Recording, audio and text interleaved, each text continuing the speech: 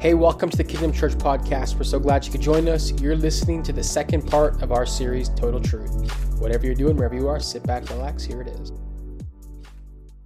But one of the things that I say pretty well, because we usually preach and teach in series at church, one thing I always say is, like, if you missed a previous message, go online and check it out. But like for this series, doubly so. If you missed part one, check it out online, podcast, YouTube, wherever, and just encourage you, if you know in advance that you're not going to be here for maybe part 3 or part 4, check it out online, because really every single week we're going to be building on top of concepts and truths that we have learned from the previous week. So with that being said, I'm really going to teach today. So we got a lot to do. You guys ready to go? So are you guys ready to go this morning? Okay, I want to encourage you. There's going to be a lot of content information because I'm really teaching today. So if you guys have your phones or a notebook, take out your notes because you're going to want to write some of this stuff down. For the sake of time, because I got so much to diffuse into us today, I cannot really give you a full recap of part 1, but I'll let you know, in short, what is this series all about? Total truth. What are we talking about in this collection of messages? Pretty simple. What we said is this: when you follow Jesus, if you follow Jesus, He does not just give you a framework for parts of your life or some things or certain things. When you follow Jesus, He gives you a way of viewing the world through not just a part of it, but everything. Jesus gives us a lens to view our entire world, i.e., He is total truth. That's kind of where this series comes from. Again, if you missed part 1, check it out online. What we're going to do today is this. What I want to do is I want to discuss this whole idea of a world view. So we're going to look at 2 things. Number 1, what is a worldview? And number 2, what does it mean to have a Christian worldview? Now, as I was writing this message, there was actually a third thing that I was going to do, and I was going to talk about what is our current cultural worldview. But I simply ran out of time. So, guess what? This message is 2 parts.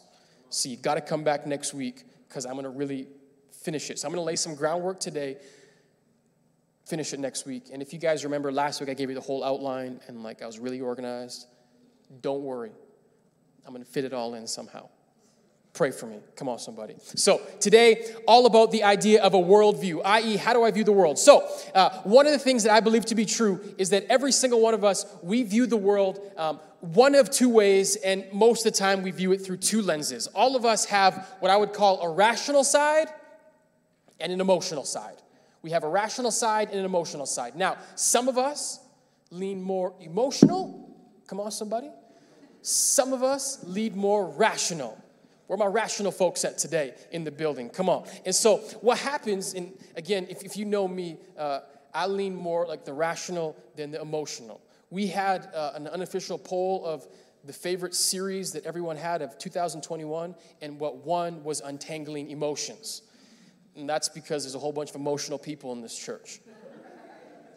Now for me, because I lean rational, I love total truth more than I love untangling emotions. Yet, despite which way you may lean, every single one of us, we are not 100% emotional or 100% rational. All of us are both emotional beings and rational beings. I would just say we probably lend or lean one way or another. As I said, for me, I'm a rational person. And so what that means is I need things to make sense.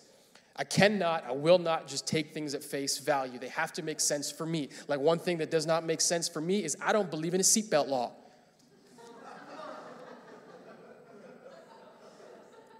Now listen to me. I wear a seatbelt every single time I drive. But I do not believe that you should be fined for not wearing a seatbelt. Why? Because if you want to fly through your windshield and crack your skull, why should anyone pay money for their own demise? That's the rational side of me speaking. If you guys have an idea of why you believe the seatbelt law should go into place, come and talk to me later, because it doesn't make sense. Now, I believe you should wear a seatbelt. I think if you're rational, you wear a seatbelt. But if you're irrational, why are we finding you? Anyways, got to get to the word today. I'm just letting you guys into my mind a little bit. Now, one of the things that people will say especially when it comes to Christianity and following Jesus. One of the critiques you might hear is that Christianity is just 100% emotionalism. Believers, all they do is feel. They're not necessarily rational. It's just belief, faith, blind, following the blind. If you're a rational person, you guys have probably heard this, rational people believe in science. We believe in evidence. We believe in that which makes sense, that which is logical. And for a lot of people, Christianity, it's, at least on the surface, they would label as irrational, or at least something that is 100% purely based on faith. Now, if we're being honest, I would say that even people in this room today that follow Jesus, we would probably classify ourselves as kind of in that camp. And what I mean by that is, like, you would be okay to say, yeah, I follow Jesus, I have faith, it doesn't really make sense. But if we're, like, really being honest, if someone were to come into our grill and critique us and challenge us and ask us, well, can you give me some logical reasoning for why you follow Jesus? I would wager to guess there'd be many people in this room that would have zero or very little answer for why they follow Jesus logically. It would go somewhere along the lines of, well, like, when the bass hits in worship, it just feels really good. And, like, come on, Kaylin. Kaylin is rocking the bass today. You guys can clap your hands for Kaylin.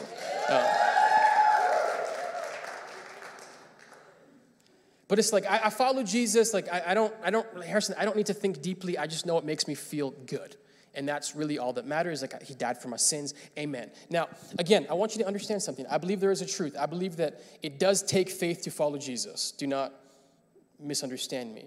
And I actually believe that when you follow Jesus, you feel good. In fact, you feel really good. But what I also believe to be true is that if we follow Jesus, and it is purely emotionalism, and what I mean by that is that it only makes me feel good, but I don't really have a rational understanding of why I follow Jesus, I believe one of two things happens. Number one, our lives become split.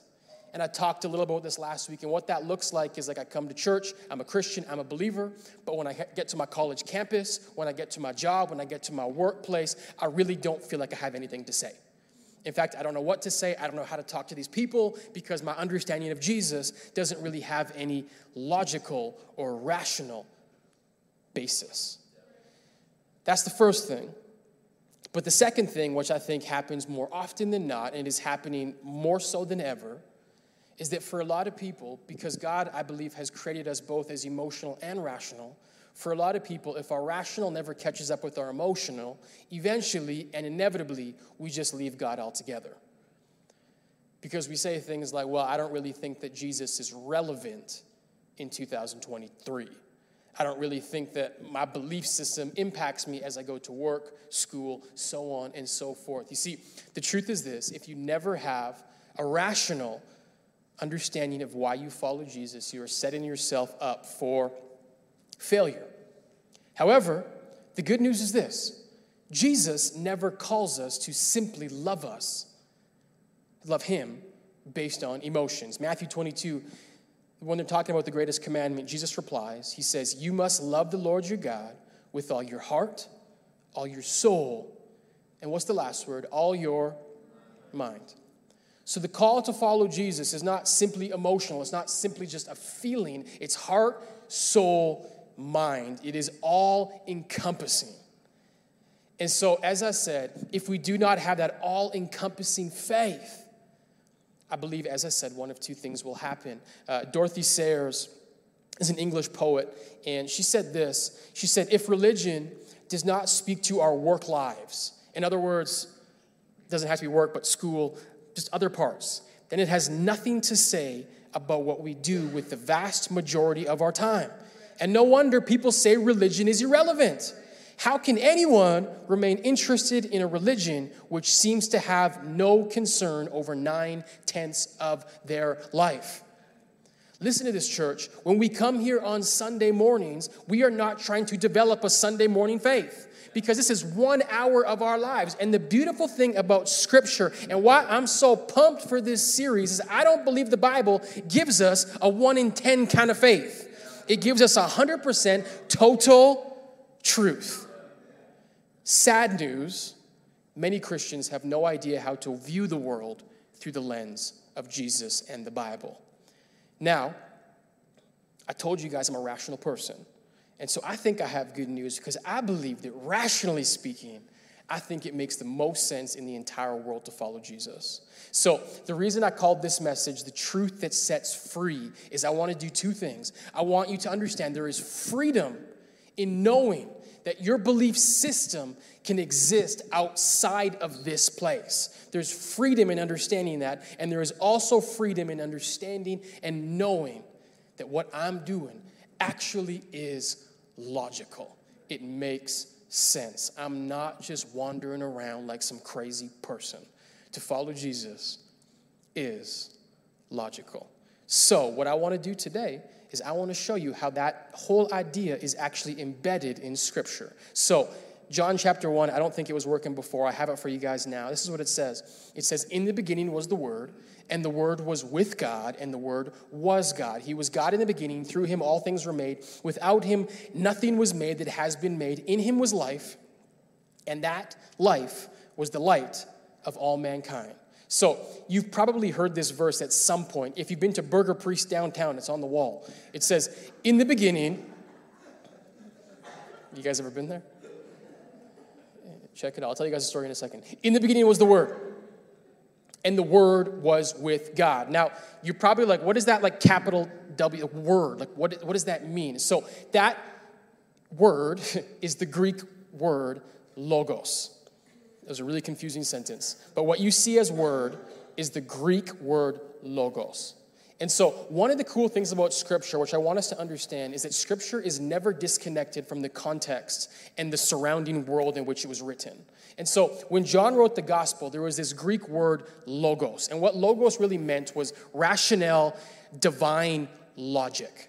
And so the Greeks had this idea that essentially was this, that the world was created by the logos. In other words, the world was created by the divine logic. The world was ordered, it was set in motion by this force that they called logos. Does that make sense? And so in essence, what the Greeks believed was kind of like our modern day energy / vibes. You guys know what I'm talking about? Where it's like, let's just send energy. I'm sending you my vibes. If we just have great energy, the world will change. In essence, the Greeks kind of believed something like that. There was this divine energy, this good energy that created and ordered the world. Now, what I love about the Bible, as I said, that John speaks not some distant foreign language, he speaks their language. And he says, hey, listen, you are right. There is a divine logic that has created the world. But what he's saying in John chapter 1 is you're wrong about who and what the divine logic is. And so what John chapter 1 is saying, he's saying in the beginning was the Word, the divine logic. He's saying the Word was with God, the Word was God. What he's referring to here is Jesus. And so what's really cool and why I'm showing you this passage, and there's a ton you can get in John chapter 1, but what I want to take out of it is this, is since the very beginning, since the inception of the world, everything that we see around us has been divinely structured and ordered by God through Jesus. And so what that means is when we look at the world, especially as believers, it is not through the lens of 100% faith. In other words, I don't have to just hope and try to just make sense of everything. No. Everything has been ordered divinely by God. And this is good news. Why? Because we can actually make sense of the world. I told you guys I talk about Burger Priest, so I will really quickly. I went there. It was on the wall. I told them that was Greek, and because it was actually written like literally in Greek and English. And she's like, no, it's Hebrew. And I'm like, trust me, it's Greek. Anyways, that's the story in case someone wanted me to complete that rabbit trail. But it is Greek. As it just shows you, logos is a Greek word. So, anyways, here's the implication. God, coming back, forget Burger Priest. God is both logical and rational. And that is a characteristic of him that has been implanted into the very DNA of our universe. So, what that means is that we, as believers, seek to try to understand the universe in which God has divinely ordered. Now, this is where we begin to talk about a world view.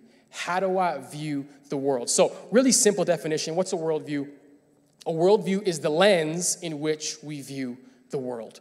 Pretty simple. Now, whether you know this or not, every single person in this room, you have a distinct way in which you view the world.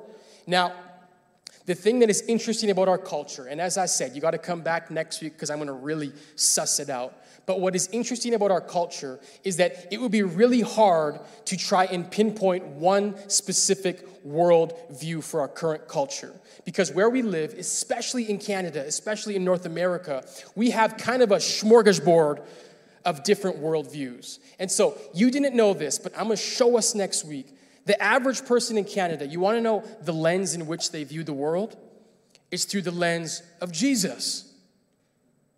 Buddha, a little bit of Karl Marx, a little bit of Margaret Sanger, a little bit of Hitler.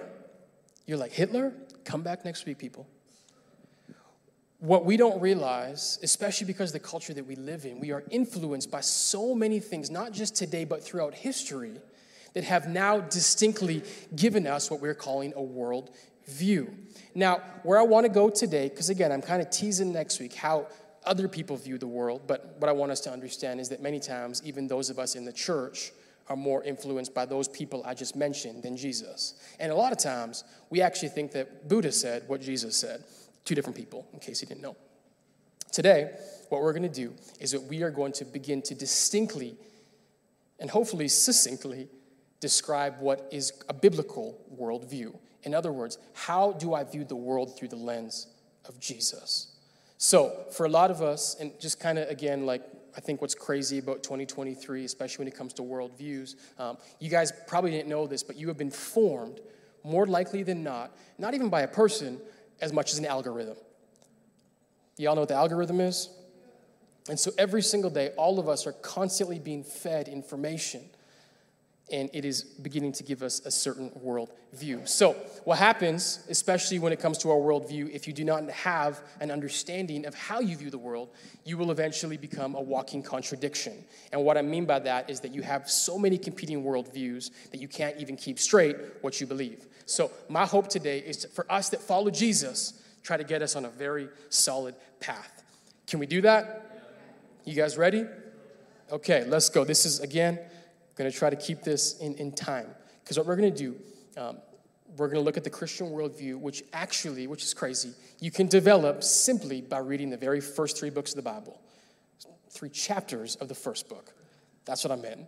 Genesis chapter 1, chapter 2, chapter 3. Like, y'all seen the Bible? You guys have a Bible? Lift up a Bible if you got a Bible. Really big. Come on, lift it high, lift it proud. These are the saved people right here. Huge book. In the first 3 chapters of that humongous book, you can actually develop a biblical worldview. And if you truly understand Scripture, what Scripture is doing, the whole of the Bible, is unpacking the implications of Genesis 1, Genesis 2, and Genesis 3. Kind of crazy. So what we're going to do, and for the sake of time, I cannot read Genesis 1, 2, and 3. So this week, as you're at home, if you don't have a Bible, we'll give you one. But grab a Bible, read Genesis chapter 1, chapter 2, chapter 3. So what we're going to do is we're going to do a bird's eye view of Genesis 1 through 3, and I'm going to show us what the biblical worldview is. How do we as followers of Jesus view the world? So this is for every single worldview, including Christianity, but every worldview, and this is where I want you guys to start taking notes, every single worldview must answer 3 distinct questions. The creation question. Number 1, where did we come from? The fall question, which is number 2, what went wrong? And the redemption question, how can the world be set right again? So for those of you guys that have been in church for a long time, you're thinking to yourself, okay, like I understand that's seems very Christian-y, creation, fall, redemption. What I'm going to show us is that literally every single worldview follows this same paradigm, which is kind of cool. You guys coming back next week? A couple people, bringing a friend, come on. So what we're going to do, biblical worldview. So first thing we're going to answer is the creation question. Every worldview must answer, where do we come from? What does the Bible let us know? So creation question, why this is important, where we came from determines who we are. Pretty simple. So Genesis chapter 1 answers the question. It says, in the beginning, God created the heavens and the earth. So what we learn, this is the first verse of the entire Bible. What we learn right away is that God is creator. He has created everything, the heavens and the earth. Now, the question you always get is like, well, who created God? This lets us know something really important. You're asking the wrong question, because what Genesis 1:1 lets us know, can we go back for a second? It says, in the beginning, God created the heavens and the earth. And so everything that we see in our realm, God exists outside of it. In other words, he is eternal. He was not created. He has existed from the beginning, and he will exist all the way to the end. We as creation exist in the time and the frame that he created. So we learn that all in Genesis chapter 1. Where did we come from? God. But we learn even more. Genesis 1:27, and the whole creation account, God creates. Birds, sky, light, darkness, all this cool stuff. Then 27, it says, so God created mankind in his own image. In the image of God, he created them. Male and female, he created them. God blessed them, and he said to them, be fruitful and increase in number, fill the earth and subdue it, rule over the fish in the sea, the birds in the sky, and over every living creature that moves on the ground. So when you go through Genesis chapter 1, if you really understand it, because it's poetic, is that it all sets up, creation is all set up to bring us to the climax of creation, which is day 6. And the climax of God's creation is, you guessed it, humans, you and I. Can I tell you something kind of cool? In Genesis chapter 2, it just like redoes the creation story again to really set up like the climax. And so in the Genesis 2 account, it's not even that like humans are the apex of creation, because Adam comes, but then Eve is created to let us know that it is actually women that are the true crown of creation. Come on, somebody. Come on, amen, somebody. So anyways, just a side note, I love my wife, amen. But what I want us to see in Genesis chapter 1, and what is really important, is that if we know that God is the creator and we are his creation, there's a whole bunch of implications. Number one, what we know is where we came from. It is the question that plagues so many people. Where did I come from? Well, the Bible lets us know we came from God. But another important principle that we understand is that if we, as creation, have a creator, this gives us intrinsic value. Why? Because whenever there is a creator, the creation automatically has value. And what values creation is not even what is created, it is that who creates it. I'll give you guys an example. We have twin girls, they're 3 years old, and sometimes they draw, doodle, all that kind of stuff. And a couple times, their drawings have made their way onto the fridge. I don't know who put them there, but someone put it on the fridge. And the reason these really scribbles make their way onto the fridge is not because of what was created, but was because of what and who created the drawing. So those drawings have value simply because my cute little 3-year-old girls drew them. There's a thing that is built into creation. Anything that is created automatically has value because of that which created it. Am I making sense? And so we learn a very important principle. And listen, we're beginning to develop a world view. What is the biblical world view? Anything that God created has value. Even more than that, his crown of creation, humanity, has the utmost value. What we also learn, and this is good news, but kind of bad news for you pet lovers out there. It says, be fruitful and, rule over... Be fruitful, increase in number, fill the earth, subdue it, rule over the fish in the sea, the birds in the sky, every living creature. God has given us as creation dominion over the entire world. And so for the pet owners, my only joke is if you think a dog is as valuable as a human, listen, they're very valuable because they are God's creation. But humans exist above them. Just saying it in case you didn't know it. Love y'all. Don't hate me, especially for the fur babies out there. Do not hate me. I'm just preaching the word here. But humans, animals, we have intrinsic value because God has given us such. And so when we get Genesis chapter 1, what we see is kind of this euphoric picture. There's this beautiful creation. We, as the apex of creation, have this intrinsic value, yet every single one of us experience what I would call the reality of our situation, which is that God has created everything with beauty, with splendor, yet the world doesn't always feel beautiful and full of splendor. And so that leads us to the next question. We have the creation question, where do we come from? But the next question is the fall question. And the fall question is simply this: what went wrong? Because we know, okay, God's created everything beautiful, but Harrison, why are there wars? Why is there sickness? Why is there disease? Why is there death? If everything is created good and with value, what happened? That's the fall question. And again, the Bible gives us an answer. So Genesis chapter 3, and I'm just going to give us the recap. I'm not going to read it. But what happens in this picture, we have Adam and Eve, who are the creation, the male and the female. They live in the Garden of Eden, which again is this place of perfection, beauty, all these things. And in the garden, there is a tree of the knowledge of good and evil. And God has one thing that he says. He says, hey, don't eat from the tree. If you eat from it, you're going to die. Fast forwarding, there's a snake in the tree. The devil, Satan, that crafty son of a gun, in the tree. He sees Eve and deceives her. And I've preached on this story a whole bunch. So if you go back in the YouTube archives, you can get a better version of this story. I'm just flying through it. But what happens is Adam and Eve disobey God. They do not listen. They eat the fruit. And the Bible lets us know that at that time, this kind of big word, sin, enters the world. And so from that moment on, what happens, the implication is essentially this: humanity rebels against God, they disobey, and ever since that moment, all of creation is now living in a state of rebellion against God. And so God has created everything, all of us, this world as eternal. Everything now is marred by sin and death. And so what happens, and again, when I said the rest of the Bible plays out the implications of sin, what we find out is what a world looks like that is not the way in which God has created it to be. Everything that you see around us, including the guy deadlifting next door, is marred by sin and death. He's not going to die doing deadlifts, but all of us one day will die because of sin. And so this fall question helps us make sense of the world. Everything around us that was, especially us as humans, that was supposed to be eternal is now temporary. But what happens, and what I want us to understand, is that the fall does not fully undo creation.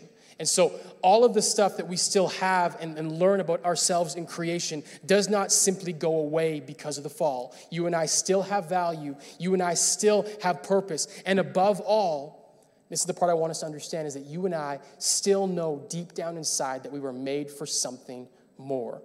Ecclesiastes chapter 3, verse 11 says this. It says, he, speaking of God, has made everything beautiful in its time, and he has set eternity in the human heart. So this verse, what it's letting us know is that because of where we came from, because of our creation account, it lets us know why, when we view the world that is now in sin, that has fallen, we understand why it doesn't sit well with us. You see, death, decay, heartbreak, all of that stuff has been a reality for all of humanity, for all time. Yet, there is not one of us that is ever in a place where that stuff becomes normal. Why? Because the Bible lets us know that God has created us for something more. He has made everything beautiful, and eternity is in our hearts. That is why we long for beauty. That is why we long for meaning. That is why we long for purpose, because we still reflect the heart of our Creator. So that's the creation account. Then we have the fall account. The question is this, and this is what really tugs every single one of our hearts, which is number 3, the redemption question. And the redemption question is simply this: how will God make this right? How will this be made right? In the Christian sense, how does God make this right? So, again, for us as humans, we all, and this is everyone, whatever your belief system, all of us view the world and we ask ourselves, how will this be made right? Right? Whatever your belief system, everyone is asking the question, how will this get better? Genesis chapter 3 lets us know the answer to the question. This is known as, in Latin, the proto-evangelium. In other words, the first good news of the entire Bible. God, after the fall, he speaks to the devil, to the serpent. He says, I will put enmity between you and the woman, between your offspring and hers. He will crush your head, but you will strike his heel. So you're like, what the heck does that mean? So this is God speaking to the devil. And the part that we need to understand is the last two verses. God is speaking to him, and he's saying to the devil that Jesus will crush your head and you will only strike his heel. This is a picture, and it's a prophetic picture of the cross. Because on the cross, Jesus was pricked. But what we find out and what we know is that when he died, he defeated sin, he defeated death. God is redeeming and making everything right. That is the promise that we get in Genesis chapter 3, verse 15. And the rest of Scripture is the unpacking of how God makes things right. So, that was a lot. And I flew through it. So, what I want to do is I want us to understand really what this makes, how this makes us view the world now and what it means to us today. So we understand this, creation. Where do we come from? This is the biblical worldview I'm giving us. Again, you're like, Harrison, I don't believe in the Bible. Cool. Come back next week. I'll give you other worldviews. Here's the biblical one. What do we believe? We believe that God is creator. We all have value. We have dominion on this place. God has given us purpose, beauty, all these things. But because of the fall, because sin entered the world, now death has also come with it. And so everything that was beautiful and perfect has now been marred by sin. But we still see little pieces and pictures of that beauty. We still long for something more. And that is why deep down inside of us, we all ask, how will this be made right? As a Christian, we believe that Jesus is the answer. And on the cross, he put to death sin, the grave, hell, and anyone that believes in him shall not perish but have everlasting life. Come on, somebody. Amen. But you're saying, Harrison, hold on. I'm a Christian. I believe this, but like my life still doesn't look great right now. They're still hurting and heartbreak right now. But like I thought Jesus has redeemed. I thought he's put to bed like all the bad stuff. Now, this is what scholars typically call the already, but not yet. So if you didn't know this, as believers, we live in the already, but not yet. You're like, Harrison, what does that mean? On the cross, Jesus defeated sin and death. He holds the keys to Hades. He has defeated it. He has won. Sin has no place in this world. Yet, it's not fully made new until Jesus comes back again. And so that's why it's called already. The work is done. It's been done on the cross. But now we live in the not yet, which is the process of God redeeming everything. Until one day when he comes back, he will literally make everything new. And that which we see in Genesis chapter 1, God will make new for all of us for all of eternity. And so we live as believers in this place where we know we have a hope and a blessed assurance. But we also know that we're still going to experience some things here on earth, which is the consequences of sin and death and the reality of God still in the process of redeeming and renewing and making everything right. So I'll give us an example in a moment of how we then view the world through this lens, because it can still kind of be fuzzy. But what I want us to understand is this paradigm, creation, fall, redemption, every single worldview that you can think of uses this paradigm, whether they know it or not. And the question you're asking yourself is why? Like, why would they use kind of this like religious paradigm to view the world? Why would my friend atheist Adam, why would he view the world like this? Nancy Pearcey, who wrote the book Total Truth, who a lot of this stuff is based off, says this. She says, humans are inherently religious beings created to be in relationship with God. And if they reject God, look at this, they don't stop being religious. They simply find some other ultimate principle upon which to base their lives. And so what happens is when we reject God, if God is who he says he is, if the creation account is real, we're still created in his image. And so every single worldview, whether they know it or not, still is borrowing from this paradigm, because I believe this paradigm is endowed in us by the Creator.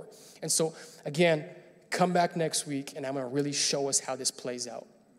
But as we conclude today, what I'm going to do is I'm going to kind of play out this biblical worldview for, like, Harrison, okay, I know this, I understand this, creation, fall, redemption, but how do I view the world around me using this paradigm? Because the whole idea of a worldview is that through this paradigm, literally anything, hear me, anything that happens on planet Earth, anything that happens in your life, you can use this paradigm to give you hope, to give you healing, to give you peace, but also to make sense of what is going on around you. Because God has not left us here hopeless and helpless, trying to figure out what's going on. He has given us a paradigm to understand what's happening. So if you're here today, you're watching, listening, you're like, I don't really know if I follow Jesus, believe in Jesus, totally fine, love you. Here's the question you need to ask yourself. Whatever your worldview is, whether you're an agnostic, whether you're like, I don't really care, you got to ask yourself two things. Does my worldview, number one, make sense? It has to make sense. But then number two, and this is the most important one, does my worldview bring me peace? In other words, when I go out, when I experience, when I go through things, does my way of viewing the world make sense? So, I want to give you guys an example of a biblical worldview, and then I'm going to kind of also show you a little bit of the contradiction that our world kind of lives in right now with this, as I said, smorgasbord, charcuterie board of worldviews that people kind of have right now. So, how many of you guys, it was about 3 weeks ago, heard of the football player Damar Hamlin who had a heart attack on the field? Anyone hear that? So for those of you guys that don't know the story, football player 3 weeks ago, Monday Night Football, middle of the game, he gets tackled and like his heart stops. And so on the field, like it's really scary scene. Reports are like they did CPR for like 7 minutes. So he's just there like lifeless, everyone's watching. And so I heard that it was going on, and so obviously I tuned into the game to kind of see what was happening. When I turned the TV on, I was with my wife, Christy, and the game had already cut, and they were in the studio talking about just what had happened. And so this is like literally right when Christy and I turned it on, the guy was speaking. Now, I want to give him grace because I have no clue what his story is, what his belief system is, and it's really hard to like go on air and talk about a tragedy. So just understand that. Like I'm not judging this guy, not piling on this guy. I just thought it was really interesting what he said, and just shows you how worldviews work. So again, there's a guy, cardiac arrest, super scary, tragic. He comes on the air. I turn on the TV, and this is what he says. He says, and this is a paraphrase, but he says, you know what? You don't have to believe in a higher power or anything like that, but now would be a great time to pray. And I was listening, I was like, cool. And like, I agree. Like, listen, I'm obviously I'm a believer. I believe that we should be praying. And like, I actually think that if you don't know his story, he's out of the hospital now, which is crazy. And I actually think it's the prayers of like so many people that did that. But this guy was like, you don't have to believe in anything, but now is a great time to pray. And I just thought it was a really interesting statement. But it also shows you the importance of a worldview. Because, listen, you don't have to believe in anything. You can go through your entire world believing we are here by chance, we are just a random mistake or accident. But the question that I said is that when push comes to shove, when you're going through things, you have to ask yourself, does my worldview bring me peace? And one of the things, I think the great equalizer, and this is what we understand from the fall question, is that death, pain, hardships, all of these things are coming inevitably and eventually. And so we have to ask ourselves, do we have a paradigm to view the world when these things happen? And so in this moment, what I see is a smorgasbord of ideas that our culture currently has. Something that says, I don't believe in a higher power, but I also think we should really pray right now that something makes this right. So what I want to do is I want to actually, and I'm going through the Damar Hamlin story because he's well and he's good, and so I think it's appropriate now. But I want to show you how, as a believer, we view this very situation. Can I do that really quickly? So, number one, if you guys, and most of you guys here knew the story because it was quite gripping. So, creation question, where do we come from? I think as we view a story such as Damar Hamlin, the question we must first ask ourselves is, why does anyone care? Why does anyone care? Because, listen to this, the creation question has so many implications for how we live our lives. So, if we are just here, I'm going to go from like the Darwinian naturalistic point of view, which is we essentially evolved over years, billions of years of death, and there's no creative power, it's just random, all that stuff. If you have that perspective, you must ask yourself the question, when there's a man that is going through pain, possibly death, why does anyone care? If death, as a naturalist, is really our second language, why would anyone care when someone's about to die? Again, you guys following? Worldviews. You must ask these questions. Now, as believers, we have a really good answer for the question of why the world was gripped as this man was teetering between life and death. Pretty simple. We believe that every single person was created in the image of God, and they have intrinsic and inherent value. And death is something that is not natural to us. It does not make sense because we were never created to experience it. And so when we view this story through the lens of creation, we understand why it tugs our hearts, because we know where we came from. You guys following? So we get to the fall paradigm now. So really simply, what's going on? Right? One of the things, especially during tragic times, hard times, people begin to say, well, if there is a God, why would he let this happen? How could he let this happen? The fall paradigm lets us know the consequences of death entering the world, sin entering the world, is that every single one of us will one day inevitably and eventually die.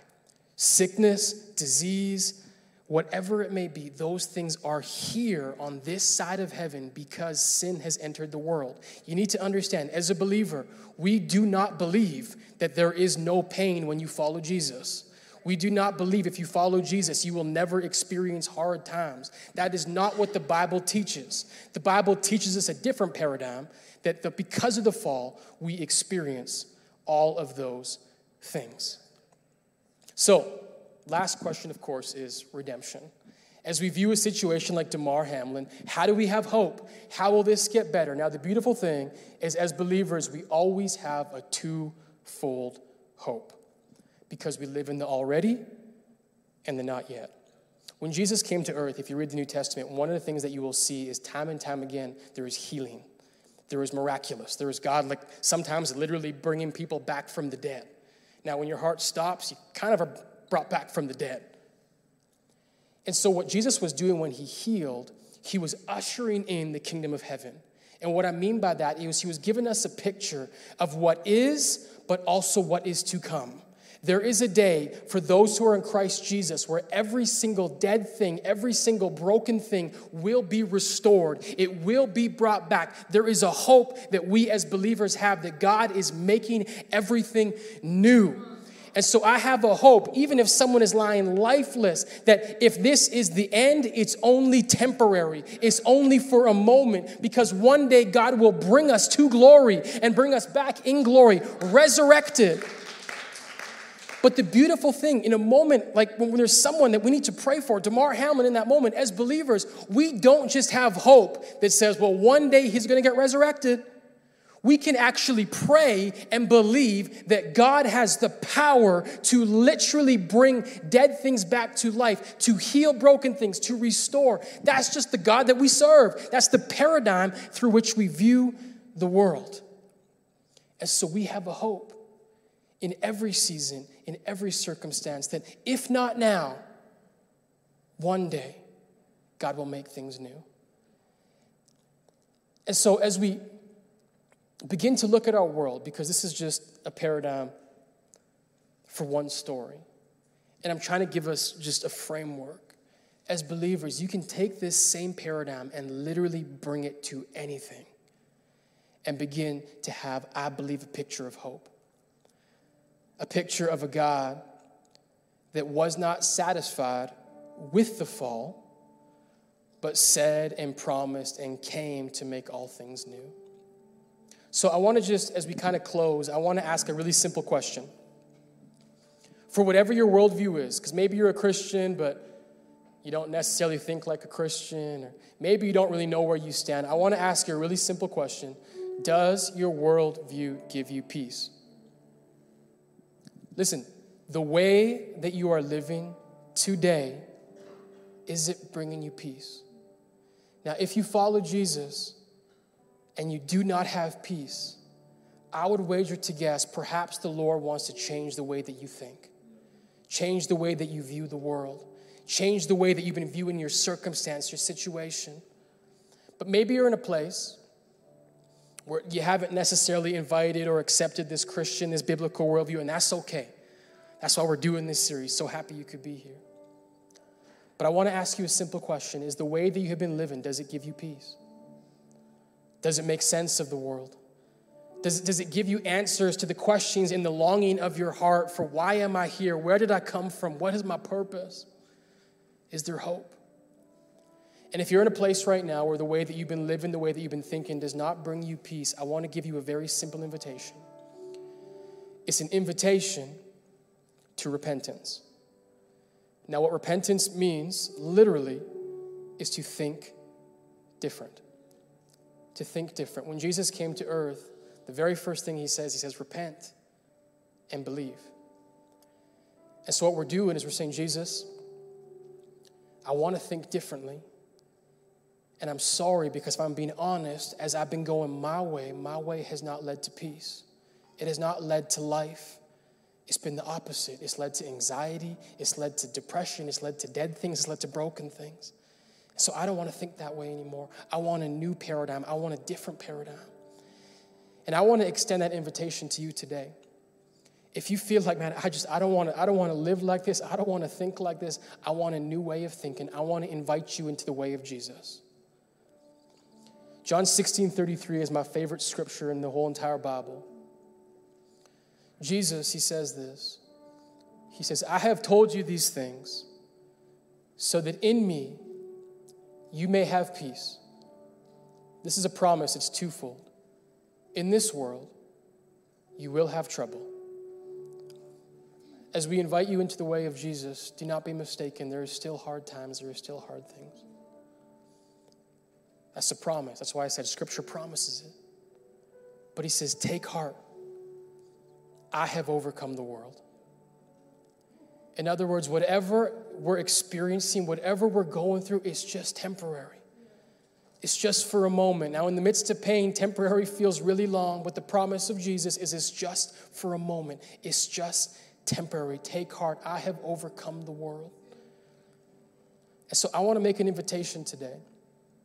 I know I did a lot of teaching. I was really diffusing information, but I never want to leave this place without inviting you to come into a relationship with Jesus. And so can we just stand for a second, church?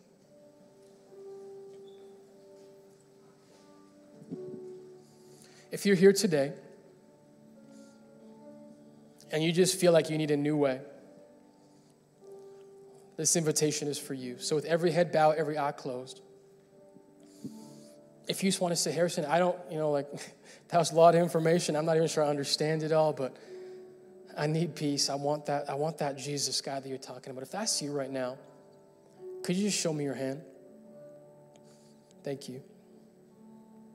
Thank you. Listen, if there's someone in here, I want to make one more appeal. If you're hard-headed, if you're thick-skulled, welcome to the club. You feel like you're too rational for God.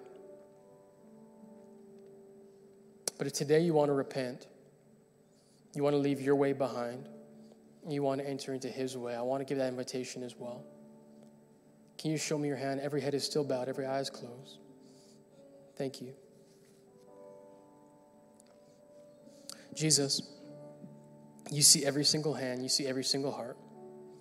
God, I just thank you that you are the divine logic. I thank you that you have brought and endowed in each of us your DNA. And God, I thank you that we are created in your image and we have value, we have purpose, Lord. So I just pray today for every hand that was raised in this place, God, that they can step into a new way, a way of hope, a way of peace, and a way of life. And so, God, heal every broken heart. Mend every broken thing.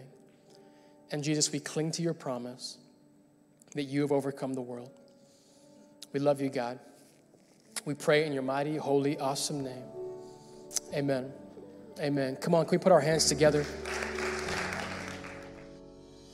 Hey, thank you so much for taking the time to listen to that message. If you made a decision to follow Jesus or you want more information about our church, head over to kingdomchurch.ca. We would love to get in contact with you. Until next time, take care.